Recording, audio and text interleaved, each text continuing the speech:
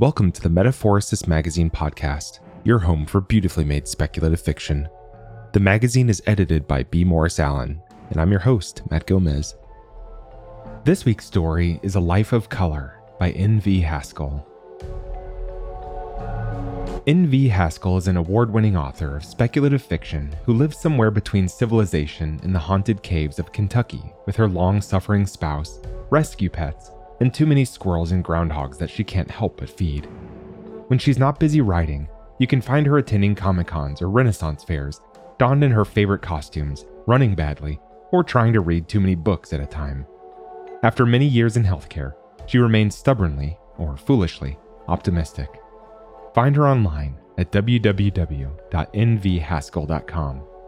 That's nvhaskell.com. Or on Twitter at nhhaskell. Let's jump in.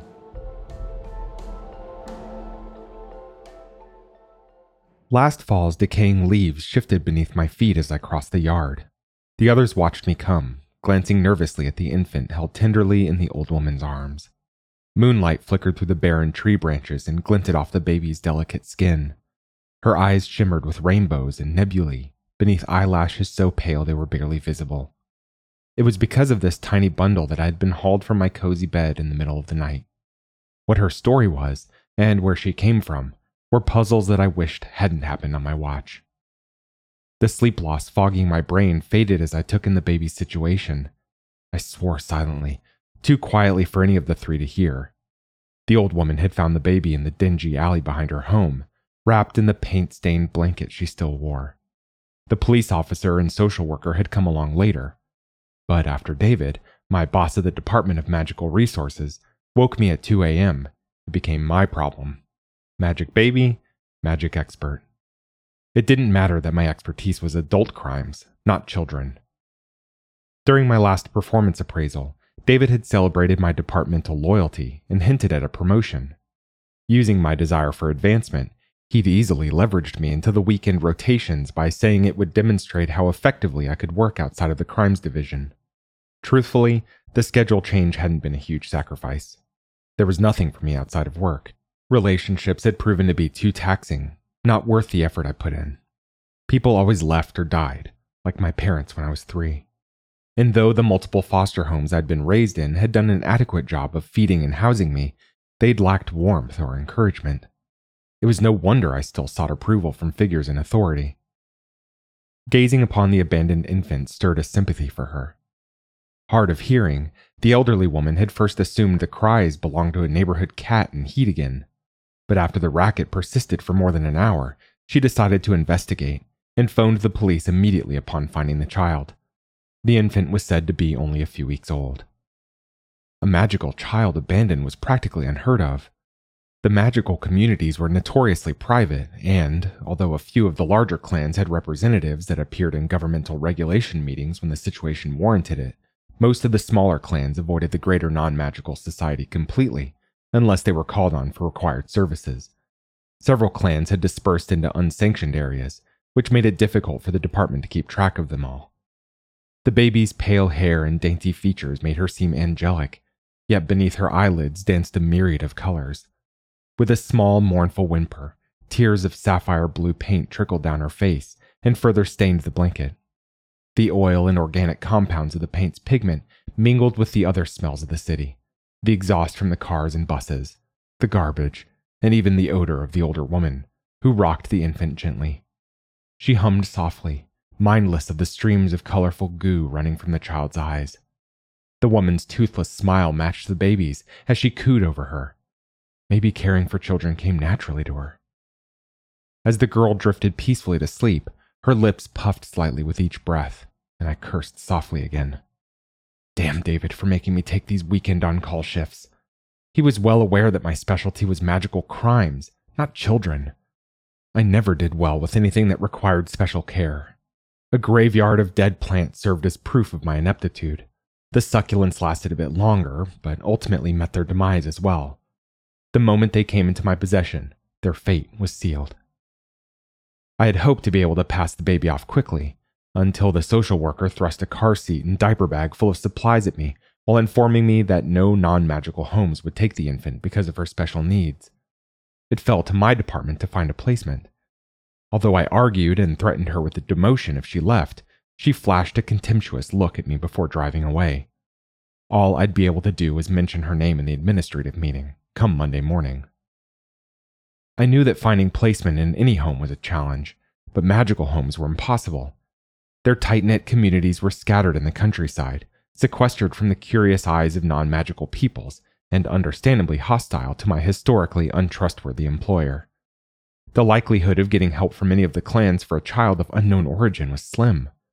Though they were fiercely protective of their own, they were unlikely to take in a stray of unusual magical talents, which made me wonder where the girl had come from. When David finally answered his phone, he simply told me to handle it and bring the child to the office on Monday morning. He hinted about the promotion I had applied for being a factor.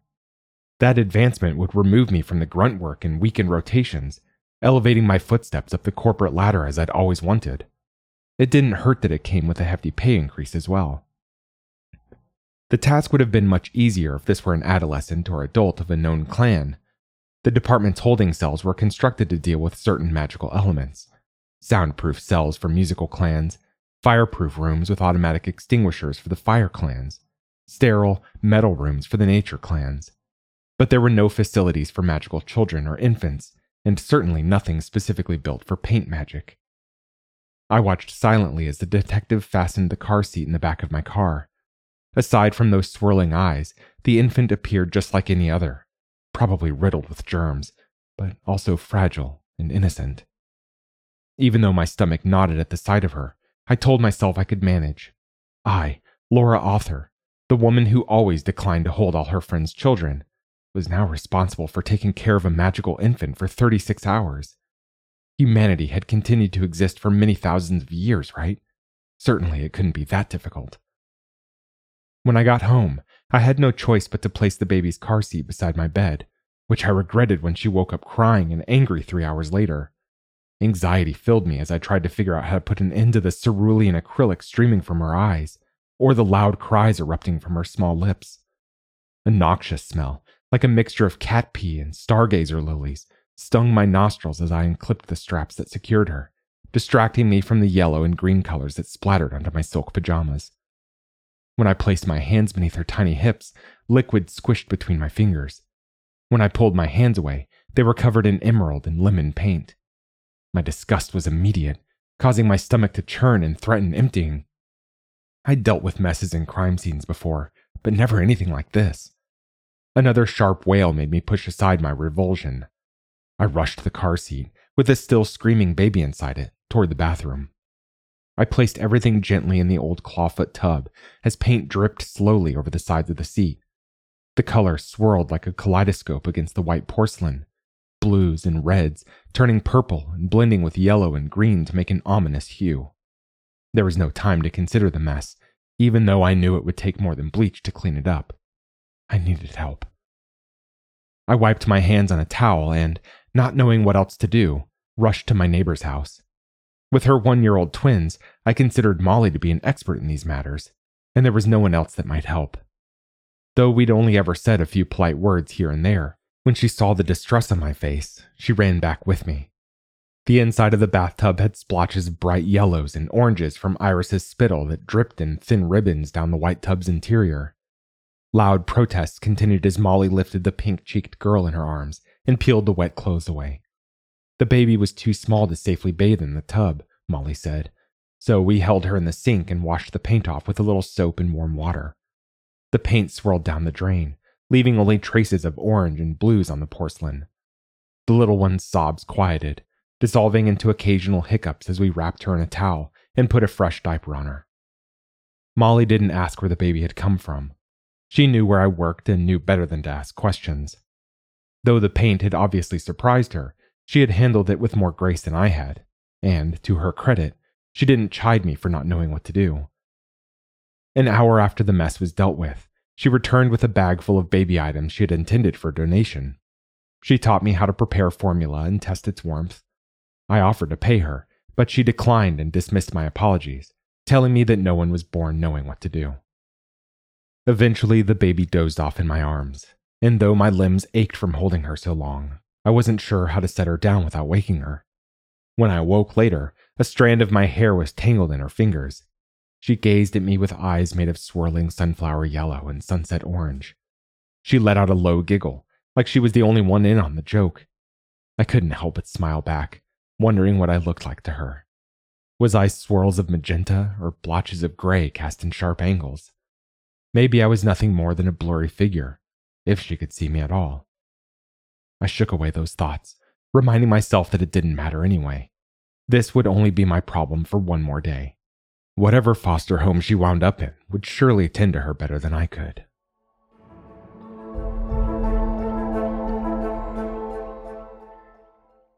On Monday morning, I stumbled into the office with my hair in a mess and a streak of neon pink down one shoulder of my houndstooth blouse. One day of diaper disasters and a broken night's sleep had confirmed what I had always known. I wasn't cut out for parenthood. I'd hoped that by handing the baby off to the department researchers, they could find a link between her and one of the clans cataloged in the database. That should have been the end of my direct involvement, but when David insisted I supervise, that was my day wasted.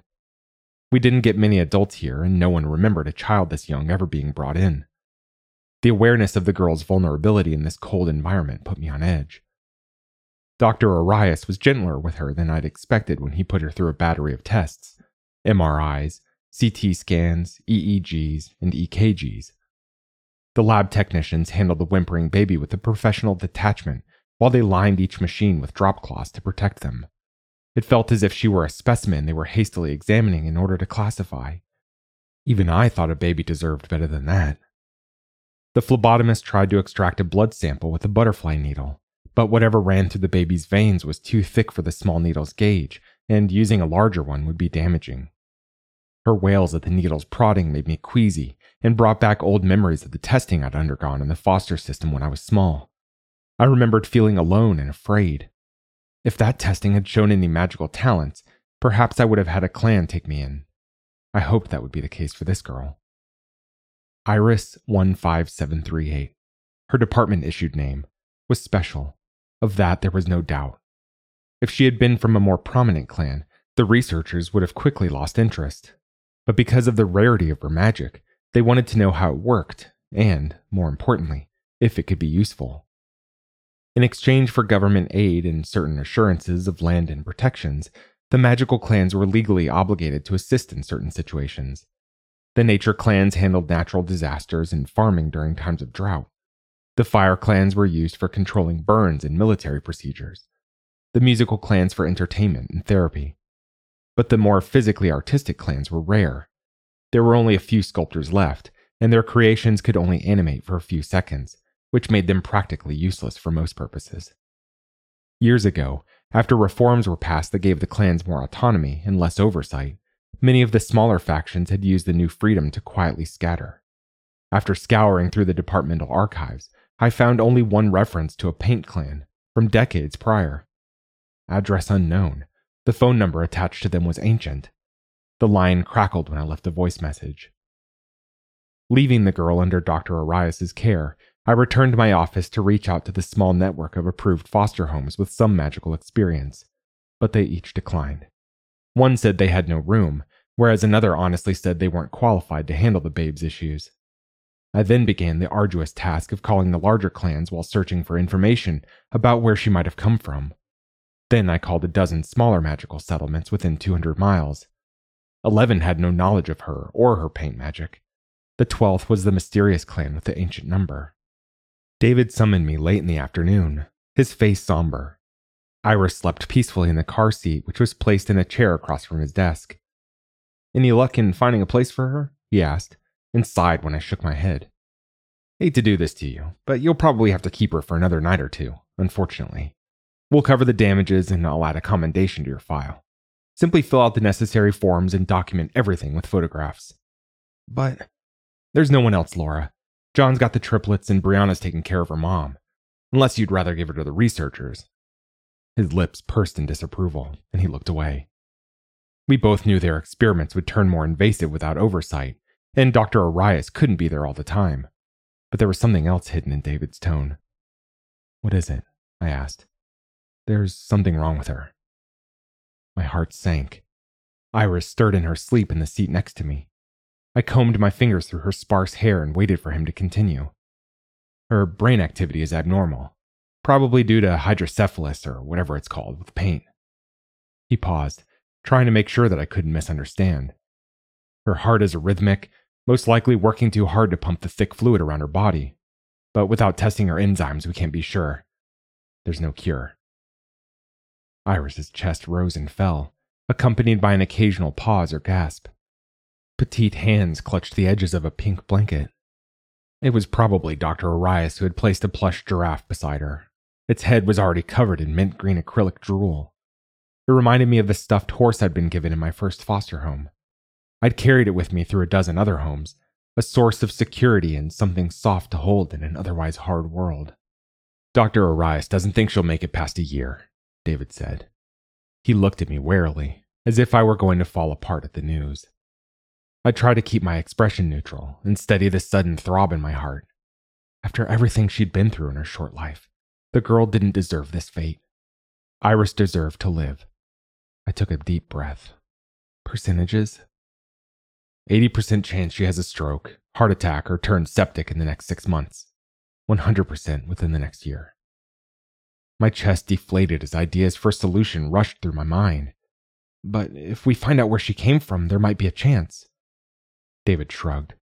"Only if you can find her clan and convince them to talk to us."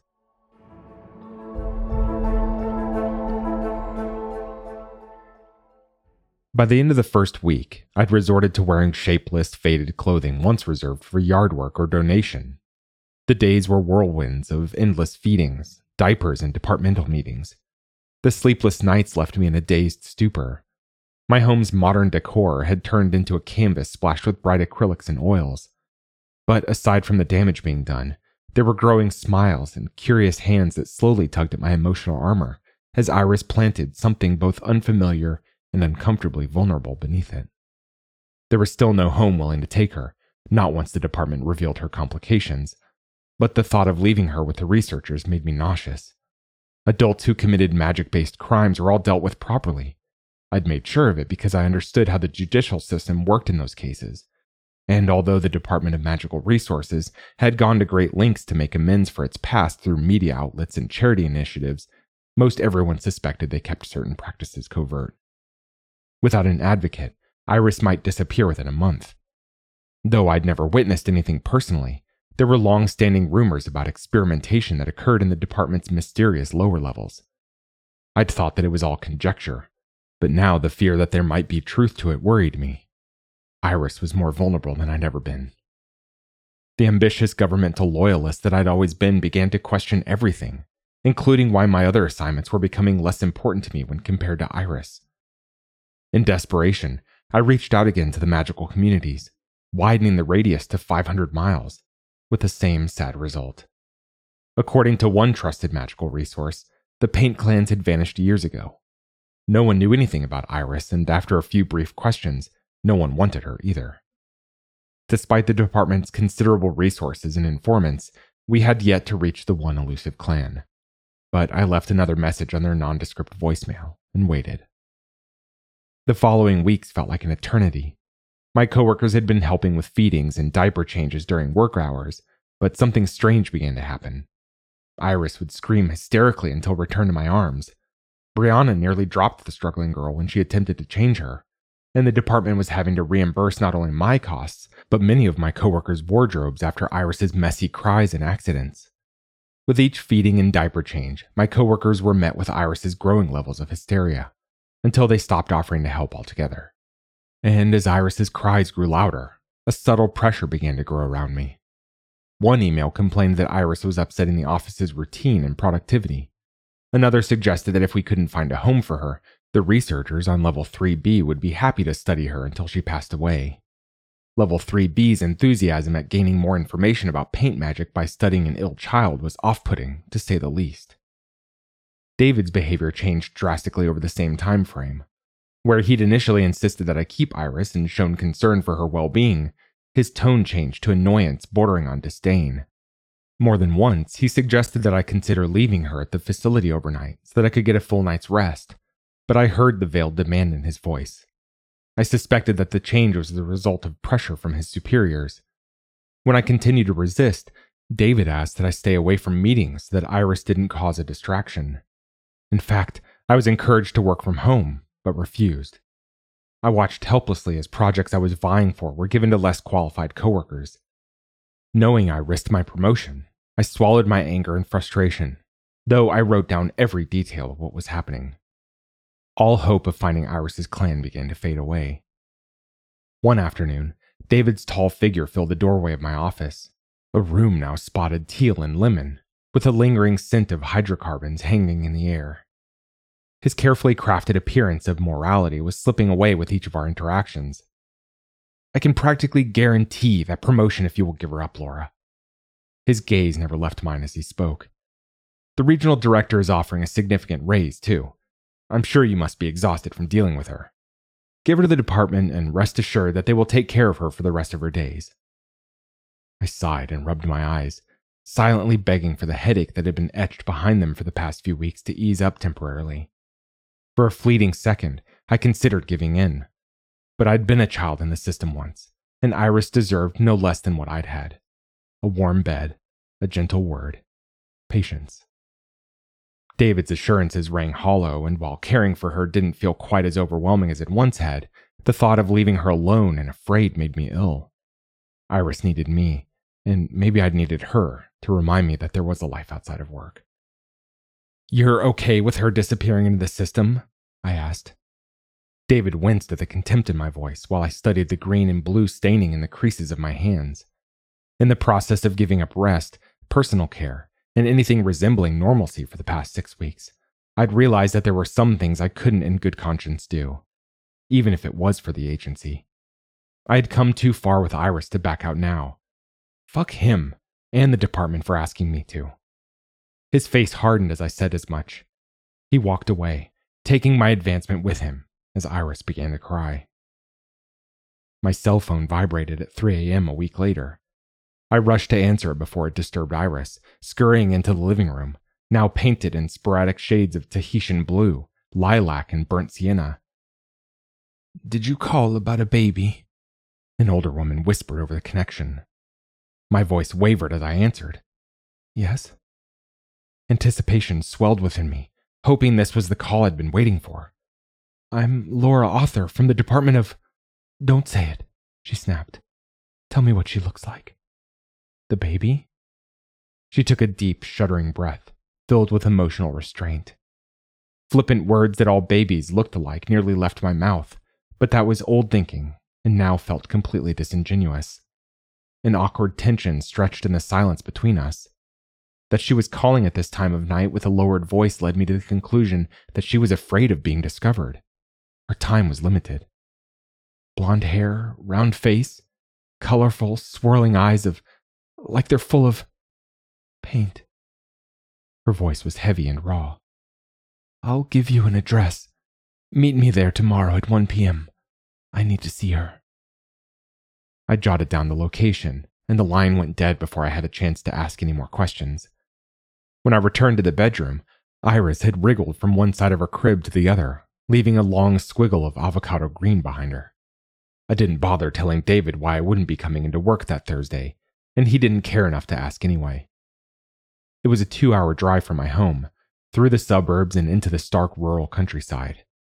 We traveled past fields and small clusters of ramshackle homes set far off the road, many partially hidden behind enchanted conifers and hedges that moved to protect the view of the settlements as I passed. The address the woman had given directed me to an abandoned gas station, a dilapidated relic of a bygone era. The weather-beaten windows were glazed and cracked, and worn chunks of concrete were interspersed with layers of indiscernible graffiti. Generations of spiders nourished themselves on fat insects in all corners of the building. As I pulled my vehicle into the weedy, vacant lot, a faint silhouette shifted behind the chipped double doors. With one hand tucked under the carrier, and the other gripping a bag filled with baby supplies and a crusted giraffe, I hesitantly stepped towards the entrance. Hope and dread bloomed equally inside me. The door groaned in protest as I pushed it open, revealing an interior cloaked in a thick fog of dust motes that were illuminated through narrow shafts of sunlight. A tall woman stood in the back of the room, her wrinkles betraying her age, and her bright red hair pulled tightly in a bun. Her eyes were made of varied colors that swirled together. She fingered a necklace of glass beads looped around her throat. Most were painted in vibrant colors, but one was plain, as if something were missing. Fear and reticence filled the air between us, neither of us willing to take a step forward. The woman's eyes darted towards the carrier when Iris moved inside. Her lips quivered. "May I see her?" she asked softly. I set the carrier on the floor and pulled down the soft blanket. I cradled Iris in my arms, hesitating. It had been a long time since anyone else had held her. "Who are you?" I asked. "Messina Thon, of Clan Thon. I'm surprised you found us." Gently, she drew Iris into her arms and swayed from one foot to the other in the rocking motion most parents seem to know instinctively. A sad smile pulled at her lips. "I'm sorry for making you wait for a response. That number you had is old, set up ages ago for emergencies when our last leader was alive. It's rarely checked. Our current clan leader is stricter, doesn't believe in using technology under any circumstances, not even when it could bring one of our missing back to us." She paused to brush the hair from Iris's forehead. "We've managed to mostly avoid the department's notice for decades, ever since their experiments ended back in the 30s. Her look dared me to respond. "I bet they don't teach that in school anymore." I shifted uncomfortably, understanding what she avoided saying and that reaching out and meeting me was a risk for her. I cleared my throat. "Does she have a name?"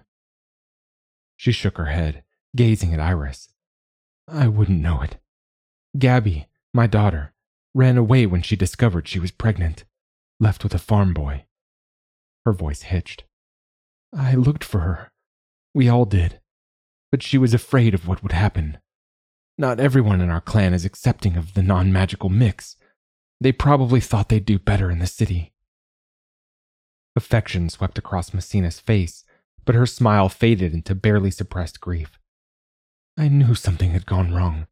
I felt it, as if she'd drunk turpentine and faded away." She sniffed, trying to collect herself before she continued. "Leo, the boy, returned a few weeks ago. He's refused to talk to any of us, won't even say what happened or where my Gabby dissolved. I can't even add her bead to my necklace." "Bead?" I asked. "It's the only thing we leave behind when we die." Messina cleared her throat to cover the tremor in her voice.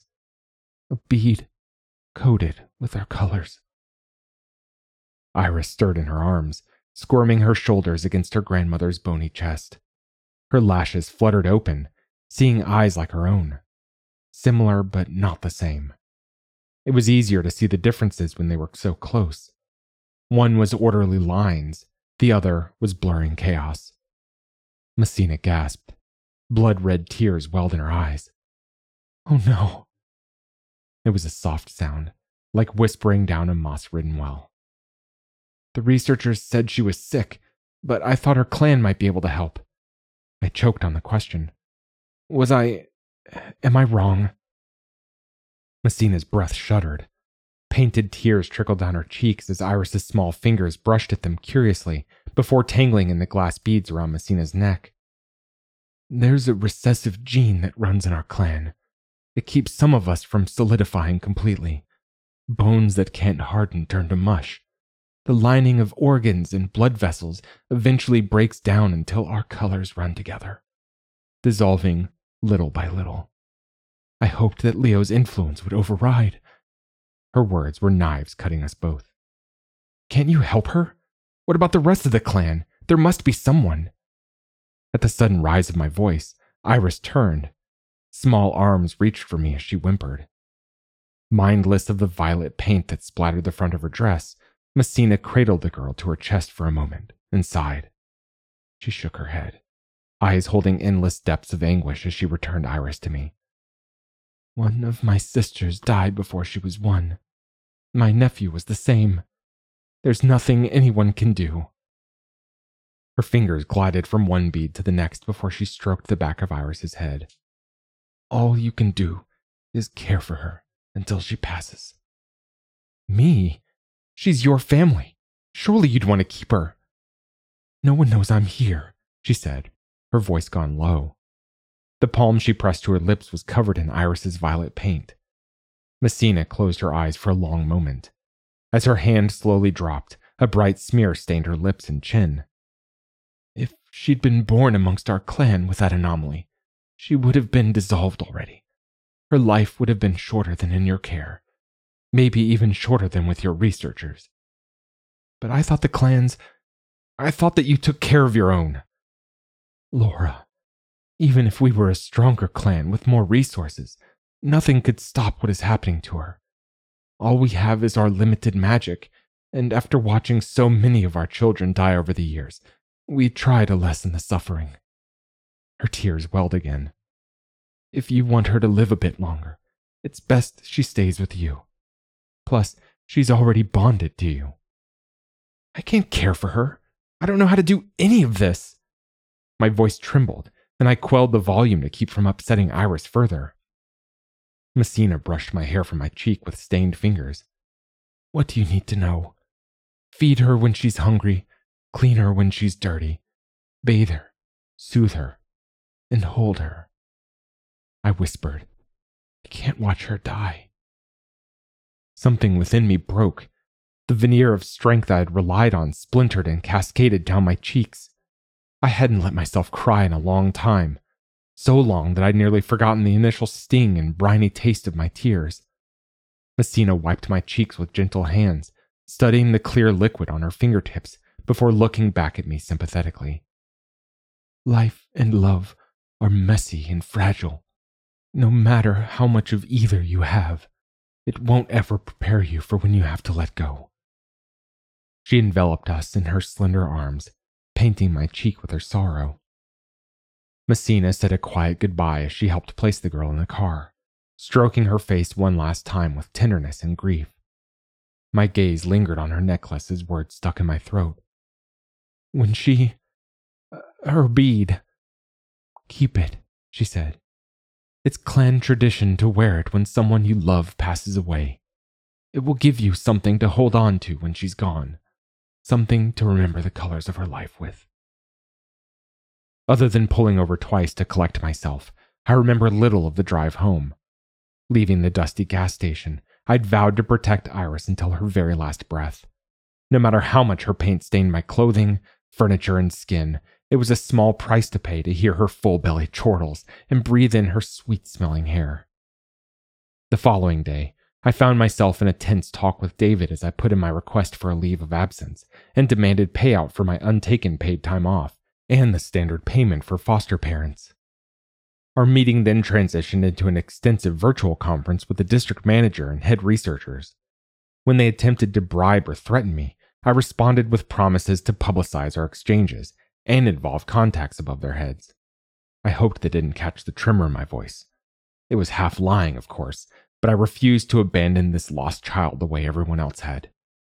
The meeting resulted in an extended leave of absence and veiled promises of professional stagnation.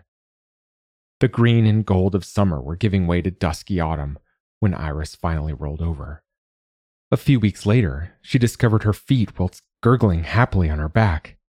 Her peals of laughter shook the house intermittently for days. A month later, Molly and the twins were visiting when Iris sat up on her own for the first time. Molly had become my confidant and biggest asset for all the things I didn't know about babies. She'd celebrated each milestone with me and stroked my back in the moments of frailty. Soon after, Iris scooted across the floor for the first time. I no longer minded the dapples of orange and sapphire that seeped between the grooves of the oak planks. Everything could be cleaned or replaced someday. She delighted in the taste of pureed peaches and sweet potatoes and claimed a stuffed parrot as a new favorite toy. At 8 months, just when I'd hit the depths of sleep-deprived despair, she began to sleep through the night consistently. I focused on celebrating each small milestone as if it were a miracle, because each breath she took, every smile, each drop of paint, everything she did and each moment we shared was miraculous to me. I hadn't known it was possible to love like this, knowing it would end. Iris's attempt to pull herself up were weak, her body unable to coordinate the movement. And each time I raised her to her feet in an attempt to stand, her knees would buckle like a dropped scarf. It was a bleak winter day when fear humbled me enough to reach out to Dr. Arias. He was kind in his response, and, under the guise of research, he began to visit us weekly and provide some guidance with her care. Her muscles are beginning to atrophy. His voice was strained. He stroked her head gently. His cold professional demeanor dissolved into warmth at the sight of Iris' smile. Maybe another month or 2 at most. It took a long moment for my words to form. Is she hurting? He shook his head. Not yet. I can prescribe something if you want, just to keep her comfortable. Iris never spoke in words, but I learned her language of cries and grunts. When I accidentally stepped on toys I'd forgotten to pick up, I didn't curse them. The pain of my body was a temporary distraction to the deeper rending inside me. I'd never had faith in anything other than science, but there were days of mounting desperation when I found myself standing beside her crib while she slept, and I prayed in the same way one of my foster parents had. Sometimes I would rub the smooth glass beads strung around my neck repeatedly, as if some divine force would notice my plea and take pity.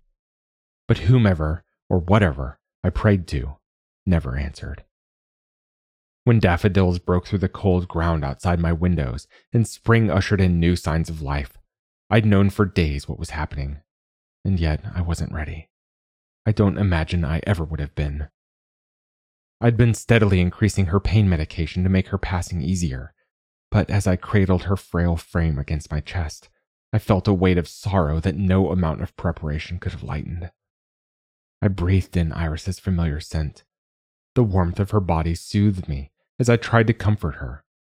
The colors of her eyes dimmed, the slow swirling stilled. Her lips trembled in her final breaths as her tiny frame shuddered. I whispered words of love, fighting back my tears so that the last thing she saw on my face wouldn't be my sorrow. I only wanted her to know my love. There would be time to grieve for years to come. Her occasional gasps lessened. The rise and fall of her chest eventually stopped. Iris slipped away in a final swirl of sunflower yellow and sapphire blues as she dissolved in my arms. All that was left of her was a bead painted with beauty and love. That was A Life of Color by N.V. Haskell. Thanks for listening.